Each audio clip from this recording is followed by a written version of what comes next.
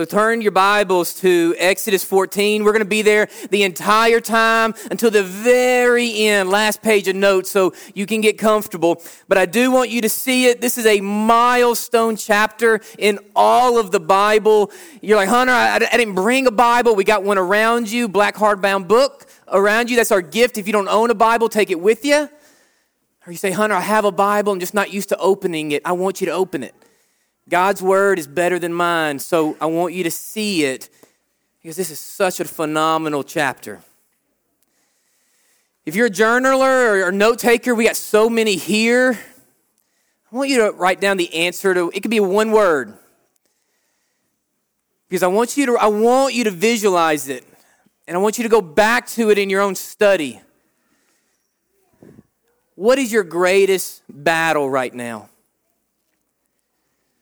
Just answer that. You can just, if you have just a wonderful memory, just memorize the answer. But I almost want you to see it. I want you to visually see it later on. What is your greatest battle? Like, is it marriage? Is it raising children? Is it being a wife or a husband? Is it your job? Is it money? For my little ones, my kids, Wes professed faith and was baptized. I'm speaking to him. I'm not just talking to Chad and Ashley. I'm talking to Wes this morning. Like, what is our greatest battles as Christians? If you're lost in that, that's not the question I'm asking you. But if you are born again, a believer in Jesus Christ, you have professed your faith and trust on Him, what is your biggest battle? Is it family? Is it money? Is it sickness? Your job, whatever it is. Right now in your life, what is your greatest battle? As I said, this is a milestone chapter in all of the Bible. I believe that when you read chapter 14, and man, I am really raising the expectations, but I believe it's going to meet them. Chapter 14 sums up the whole Christian journey. From when saved, like I said, not lost, but once saved. I am begging my brother Wes here as we saw his baptism last week, like he needs chapter 14 desperately. This is what the whole Christian life is summed up and looked at in just one chapter. The parting of the Red Sea. It's a milestone biblical moment. When I ask you, the Old Testament, what are the first things that come to your mind? What are you going to say? If I say, what are the milestone chapters and moments in the Old Testament? Many people are going to say the garden. They're going to say Adam. They're going to say Eve. They're going to say the serpent. They're going to say sin entered the world. They're going to say Noah. And they're going to say the flood. Some of you might reach into that bag and talk about Abraham. And so many of us will talk about that moment where Moses grabbed that staff and hit it on the ground and the sea literally parted in two. This is a milestone moment. So before we read, where did we get here? How did we get here? We have a lot of mamas here that are visitors, that are coming with children and family and friends. And if you don't know, we're in Exodus all year. So we have already spent a little bit more months here.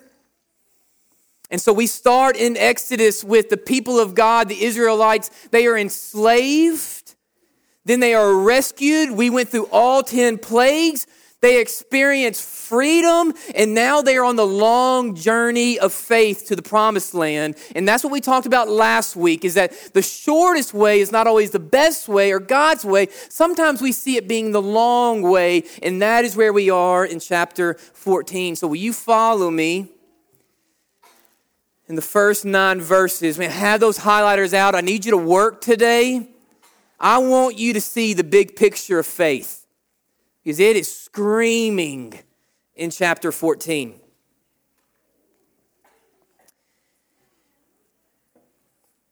It says, "Now the Lord spoke to Moses, saying, Speak to the children of Israel that they turn and they camp before Pi-Hitha between Migdol and the sea opposite of Baal, Zephron, and you shall camp before it by the sea." Now I want you to highlight 3 through 4, will you? For Pharaoh will say to the children of Israel, they are bewildered by the land. The wilderness has closed them in. So if you have slept since the last message or the 10 plagues, Pharaoh has loosened his hand. The people are gone. They are not enslaved. They are free, but they are out. They are in the journey. They are in the walk of faith. And Pharaoh looks at them after they have left and sees that they're in trouble. Then I will harden Pharaoh's heart, God says, so that he will pursue them, and I will gain honor over Pharaoh, over all the armies, that the Egyptians may know that I am the Lord. And they did so.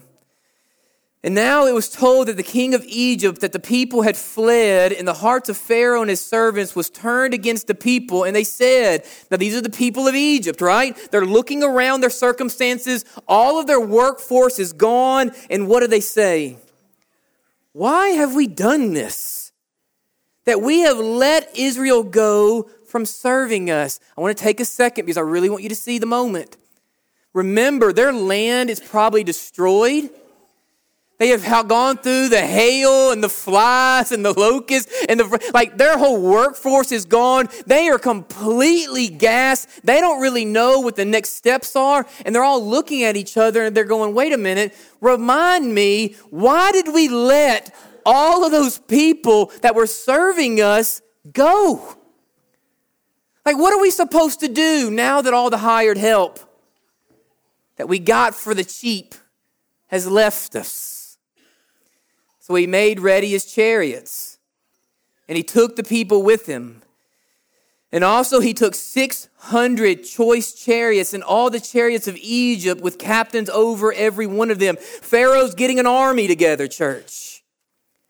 And the Lord hardened the heart of Pharaoh, king of Egypt, and he pursued the children of Israel.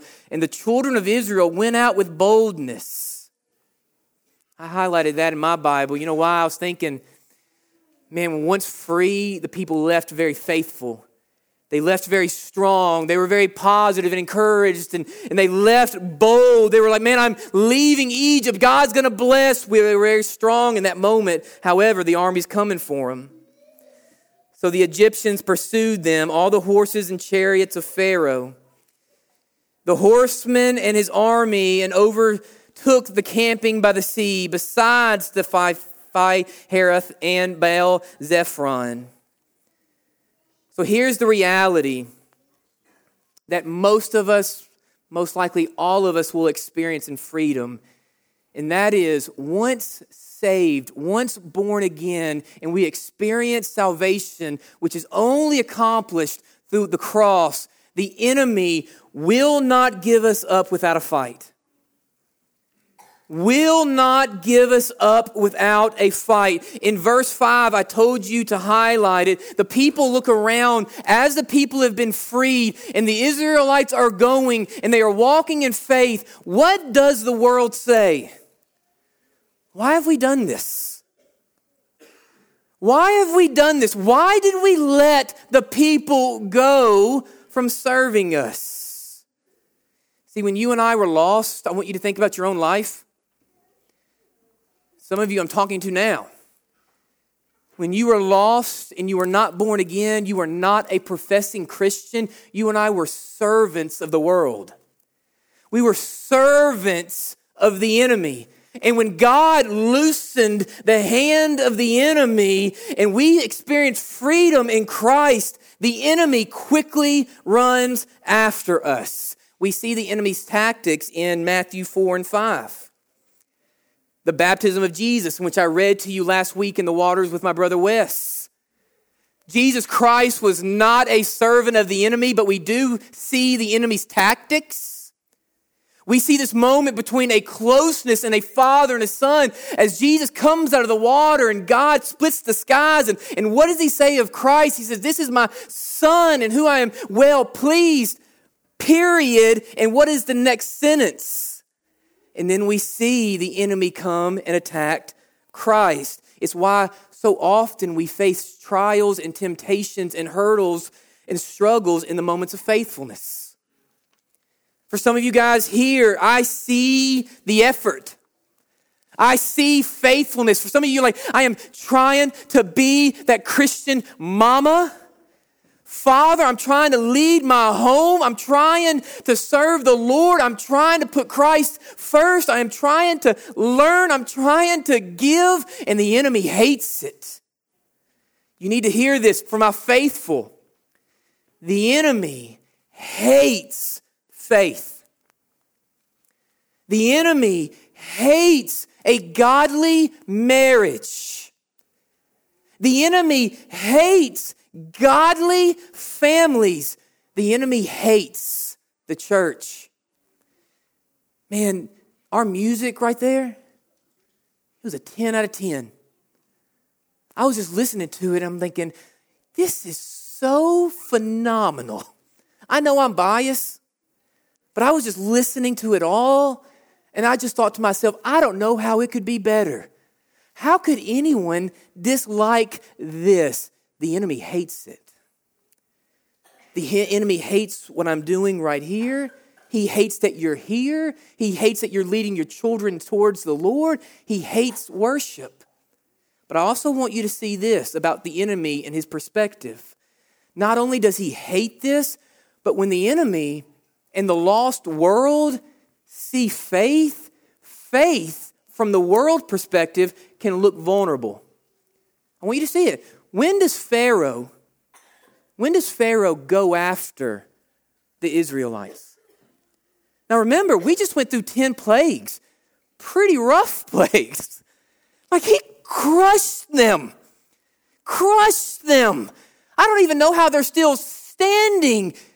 And you have the boldness to want more? Like God has thrown everything at you. And you're still alive. And you want an 11th? But when does Pharaoh come after God's people? When? When he saw that they were vulnerable. He looks at them and says, wait a minute. You're going to take the long way? You're taking the 40-year route? But what we saw, for those who are faithful, the 40-year route is often God's route. The 40-year route, the long way, is often the right way. But from the world perspective, it looks like ignorance. Wait a minute. You're not going to run after money? You're not going to worship the mighty dollar? You want godliness for your children more than popularity? You're going to say no when everyone is saying yes. You're going to say yes when everyone says no. You're taking the 40-year route? And Pharaoh goes, listen, I know you won round 1 through 10, but I think 11 looks good for me. It obviously seems as if you do not know where you're going. I want you to see it, church. Bold faith to the enemy looks ripe for the picking. New faith to the enemy makes you look vulnerable. For some of you here, I love it. Some of you have been following Jesus Christ faithfully for many years, and hallelujah and amen to you. Keep going. And for some of you, this is new. For some of you, I'm talking to my middle schoolers and high schoolers. You're saying no when everybody's saying yes. I'm not talking to mom and dad. I'm talking to my high schoolers. You're an alien and it's rough. I'm not talking to the grandparents in this room. I'm talking to you. And you're in this space where you're like, I'm trying, man, but this is hard, but I am going the long route. I am being faithful. I am an alien. I'm being persecuted. I'm being made fun of. Like all these other young parents are doing these things, but I am not, and it's making my heart feel funky. I don't know what to do. I'm on an island. And you know what the enemy says? I'm coming for you on that island. Because you're being faithful, but I see vulnerability. So Pharaoh comes after the people when they look vulnerable. It grabs the enemy's attention and he hates it.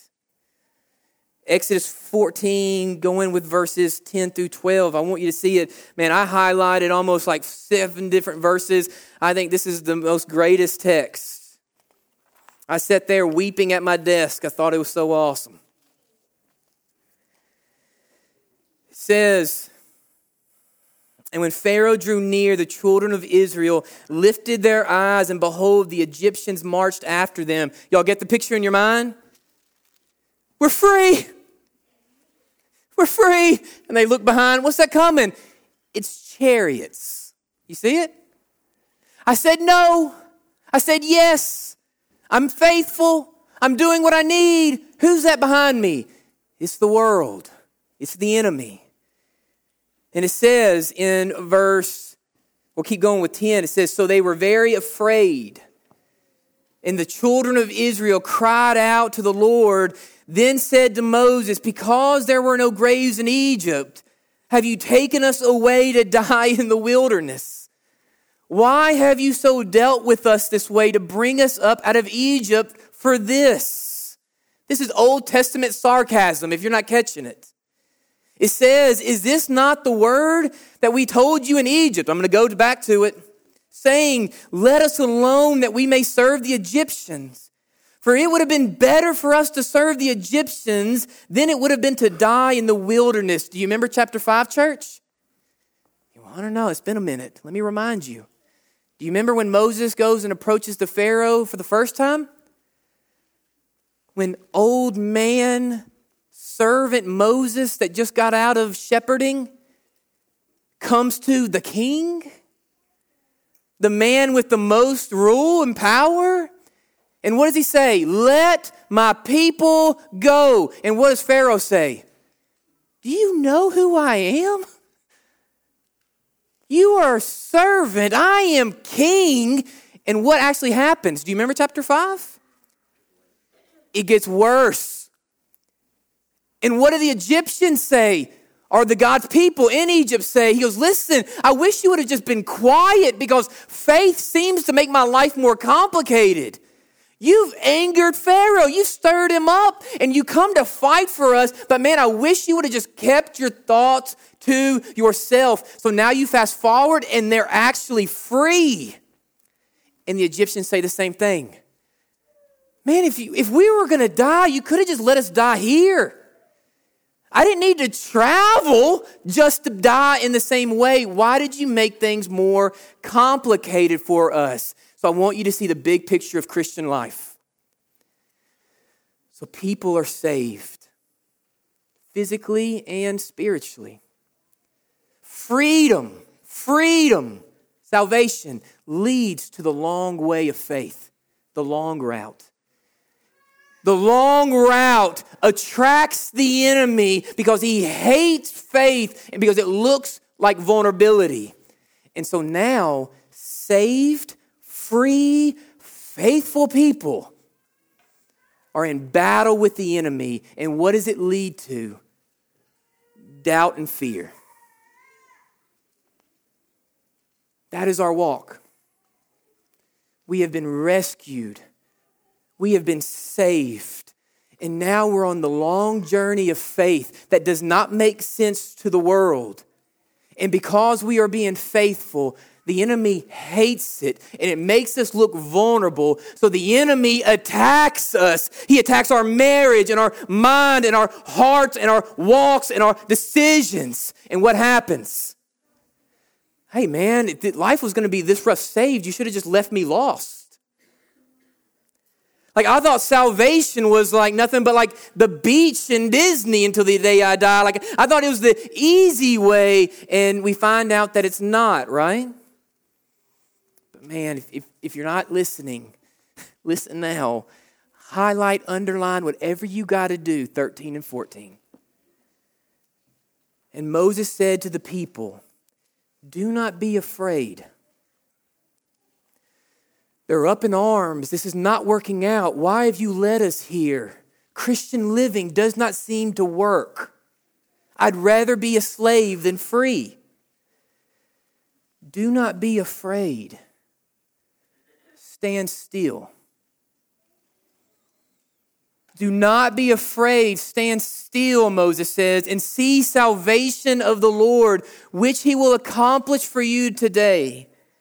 For the Egyptians who you see today, you shall see again no more forever, and the Lord will fight for you, and you shall hold your peace. This is the church. This is the church. And this is why I wept.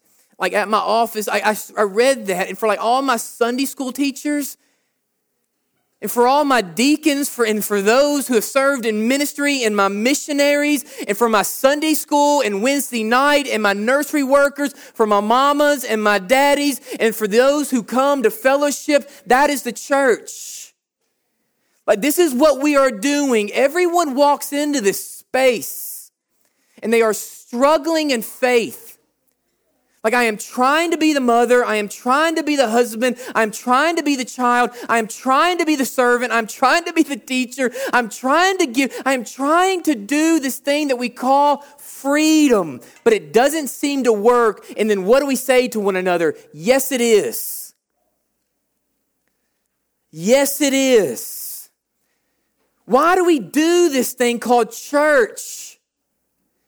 It is to worship and to praise, to equip the saints, and to remind one another that God is real, that God is good, and that God is alive. So you all come in here needing to be reminded when? Every time you grace the front doors. Hunter, this does not seem to work. Yes, it does. Be still. Be patient. Be ready. Be willing. Be faithful. Be reminded that the God that we love and serve and who saved us fights for you. I want to call you to verse 13 again. Midway, it says, do not be afraid and stand still and see the salvation of the Lord. I want to tell you about two things amongst many that salvation accomplishes in believers. One, it saves us. You are not saved by your merit, your last name, what denomination you come to, what country you profess to live in, how much money you give, how many attendances, services you've attended. You are saved by what was accomplished on the cross through Jesus Christ. Salvation saves you, but salvation also strengthens you. About 3 years ago, I had someone come, and it was a visitor, and they emailed me afterwards, and they said, hey, Hunter, I know a lot of people in your church, good Christian people, and you preach like a man who's trying to save those who are already saved. Guys, why do we need the gospel after salvation? It's a good, simple question. If saved already, why do you need the gospel after salvation? And the answer is simple, amongst other things. The answer is simple. Because if there is a God, and He is good, and He creates, and He loves, and He chose, and He molded, and He sent His Son to die for you, well, then I am sure that He can fix your broken marriage. If God is good, and Jesus came to die, then I'm sure that He can comfort your depression. And I'm sure that He can heal your sickness. Faithful but scared, free but now doubting, between an army and the water, Moses reminds the people of salvation. We come in here and we forget about it, and we have to be reminded of it. If Jesus Christ is exactly who Jesus Christ says that He is, and we profess it to be true, and He came to die so that one day you and I will be with Him, why would He not be here with you today? So I asked you, what is your greatest battle? I asked you that. What is your greatest battle today? And this is something that I want to share with all of you guys. Whatever your battle is, it is petty and ridiculous and unworthy in light of salvation.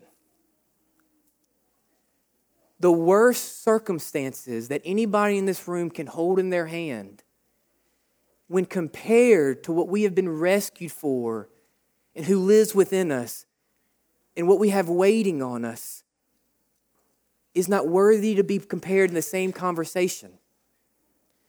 The reason that our struggles weigh us down and cripple us is because we forget to remind ourselves of what has already been done for us. And so what we do is we find ourselves like God's people. We have forgotten about the Passover. We have forgotten about salvation. We have forgotten about slavery. And we find ourselves in a position where the army is on one side, the water's on the other, and we're going, God, is this worth it?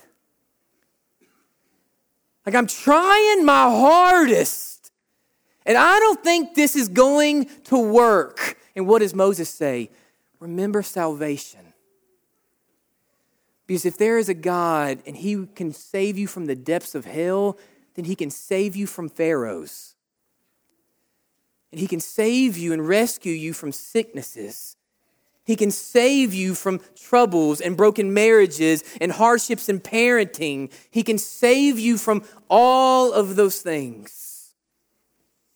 I want to bring you to verse 15, and I want you to see how God responds. It's a handful of verses, but I want you to see the big picture of what God does in the circumstances that look like faith does not work. Look at 15 through 31, please. It said, the Lord said to Moses, why do you cry to me? Tell the children of Israel to go forward. You see that?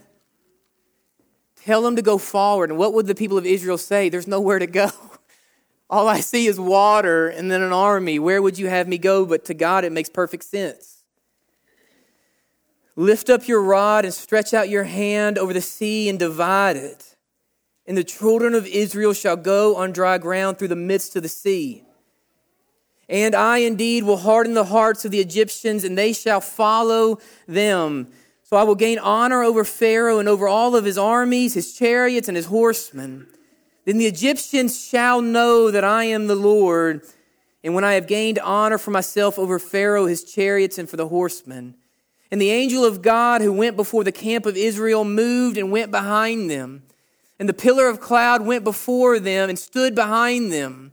So it came between the camp of the Egyptians and the camp of Israel. Thus it was a cloud and a darkness to them one. And it gave light by night into the other, so one did not come near the other at that night.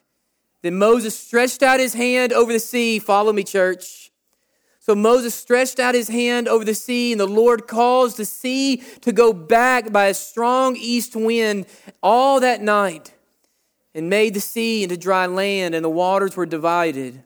So the children of Israel went in the midst of the sea on the dry ground, and the waters were a wall to them on the right hand and on the left. Can you imagine this moment, church? 23. And the Egyptians pursued and went after them in the midst of the sea, and all of Pharaoh's horses, his chariots, and all of his horsemen. Now it came to pass in the morning's watch that the Lord looked down upon the army of the Egyptians through the pillar of fire and cloud. And he troubled the army and the Egyptians, and he took off their chariot wheels so that they drove them with difficulty. And the Egyptians said, let us flee from the face of Israel, for the Lord fights for them against the Egyptians. Just take a second. So they are too deep in to turn around, but Pharaoh's men even get the gist of, wait a minute, I remember the plagues. This is not going to go well. 26. Then the Lord said to Moses, stretch out your hand over the sea, that the waters may come back upon the Egyptians, and on their chariots and on their horsemen. And Moses stretched out his hand over the sea, and when the morning appeared, the sea returned to its full depth, while the Egyptians were fleeing into it. So the Lord overthrew the Egyptians in the midst of the sea. Then the waters returned and covered the chariots and the horsemen and all the army of Pharaoh, and it came to the sea after them. Not so much as one of them remained, but the children of Israel had walked on dry land in the midst of the water, and the waters were a wall to them on their right hand and on their left. So the Lord saved Israel that day out of the hand of the Egyptians. And Israel saw the Egyptians dead on the seashore. Last verse.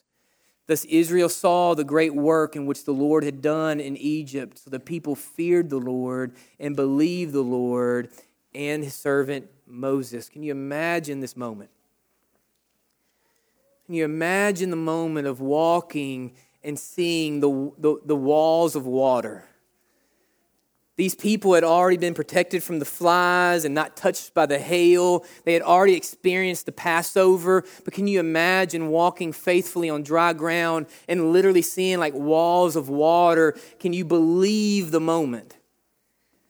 But you don't have to flip if you don't want, but I want you to go back to the very beginning and just look at verse 3 and 4 of 14.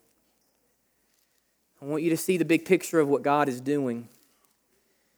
It says, for Pharaoh will say to the children of Israel, they are bewildered by the land. The wilderness has closed them in. That's how faith will look. It will look vulnerable.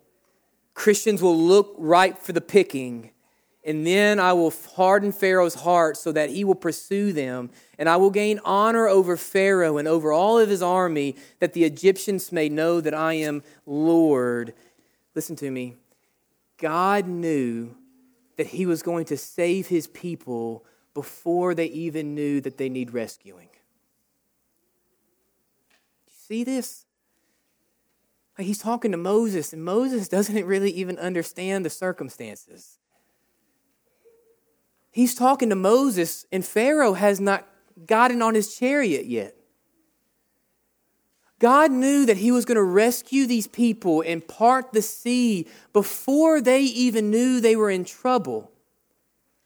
He says, the Egyptians will know that I am Lord. I referenced Matthew 4 in the baptism of Jesus, and then in the temptation and the attacking that he experienced. The Spirit led him there, if you remember, not to lose, but for God's glory. In the attack of Jesus Christ, where does the story end? In God's glory. The battle that we see, that the enemy wants to engage us with, is not a battle, but a story of God's victory. You see this in the cross. What worse could happen by our God on earth that we follow hang from a cross, spat on and cursed? And what do they say to Jesus? If you were the Son of God, you would get yourself down from there. What could be worse? But how does the story end? In God's glory. The world, the enemy, sees opportunity and vulnerability to where God knew in advance that he would be victorious. I love this thought. Any battle that you think that you are fighting ends before it even begins. Every battle that believers are engaged in, or you believe that you are facing, has ended before it has even begun. These stories are not about a battle between good and evil. We are already victorious. And you need to be reminded of it. This is not about put one foot in front of the other. It is about we are already victorious. Your job is to be faithful in the midst of it. I want you to turn just one place, and I told you, last page of notes. I want you to see the goodness of Jesus in this truth about what was accomplished and what he's doing. Will you go to John 16? I want you to only flip one time. I want you to see it. For my kids, will you flip, please? Will you open your Bibles? Will you go to John 16, please? Look at John 16.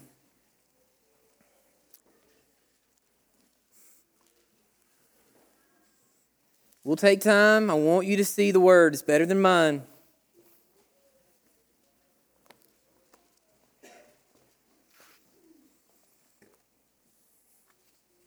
John 16, starting with verses 16.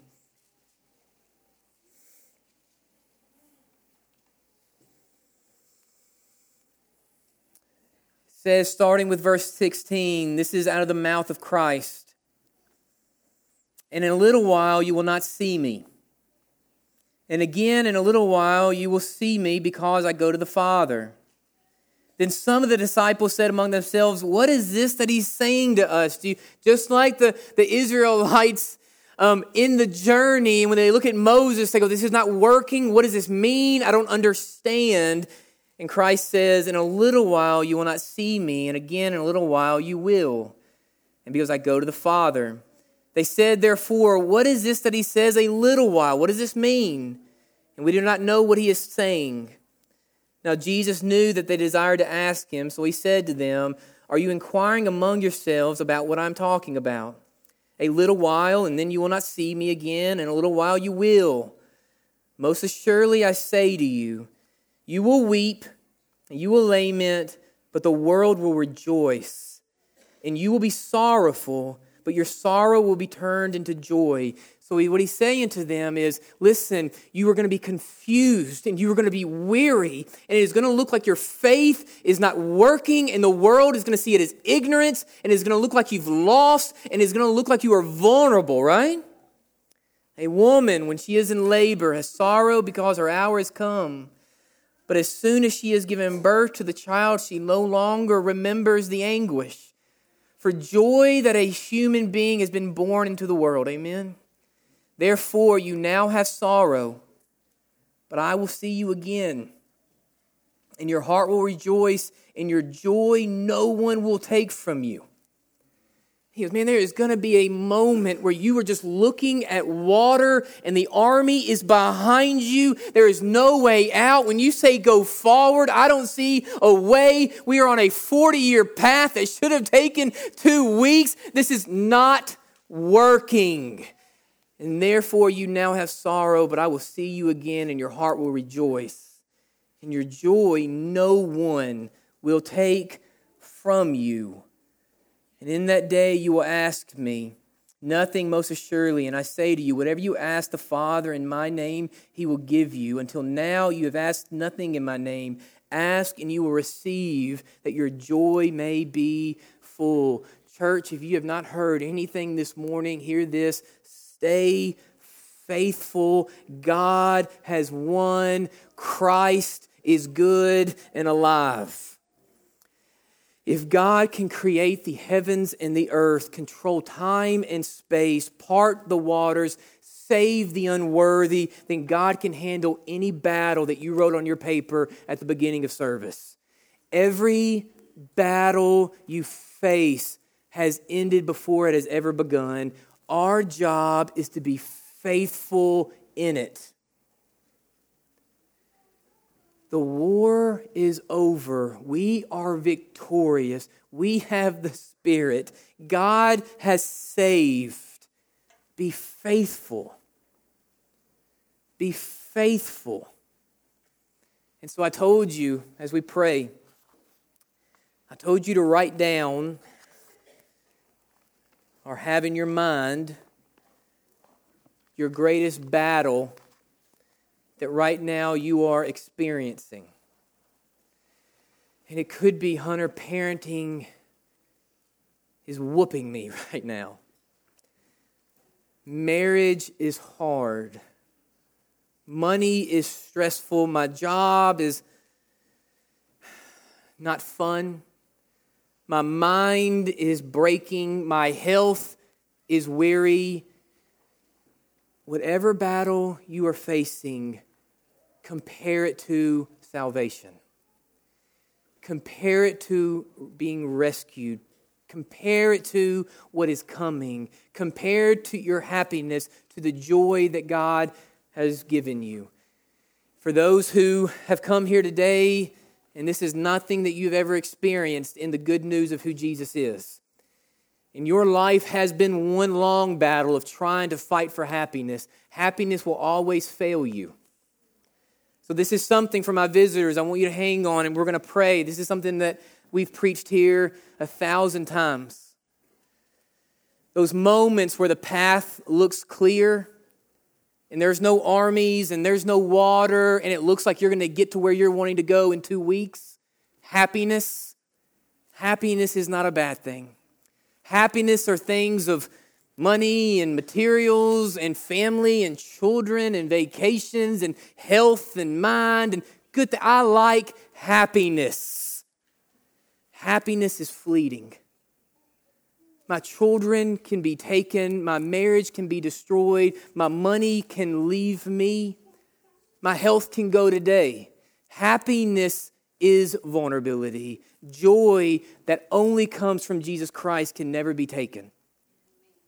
Stay faithful. Seek joy and not happiness. Because for those who are joyful, when we're staring at nothing but water and armies, we go, hey, there's going to be a way because the water is going to be split. If it's 40 years, I'm good with it because God will provide. Jesus Christ is alive and inviting you today to joy. Let's bow our heads. Lord, we thank you for today. Lord, I thank you for the church you've given us. I thank you for the reminder of your salvation. For so many of us, that 40-year journey, we are not making small of it. There are hardships in life. I've experienced some. I can't imagine some of the hardships people in this room have experienced and are experiencing. Life, that 40-year journey is extremely hard, but so small compared to salvation. Your people need to be reminded of the gospel, that the cross makes everything look small, that your Son makes everything look small, that we are already victorious. We're not crossing our fingers. We've already won. Mansions have been built. This is not where should we go. This is a call to faithfulness.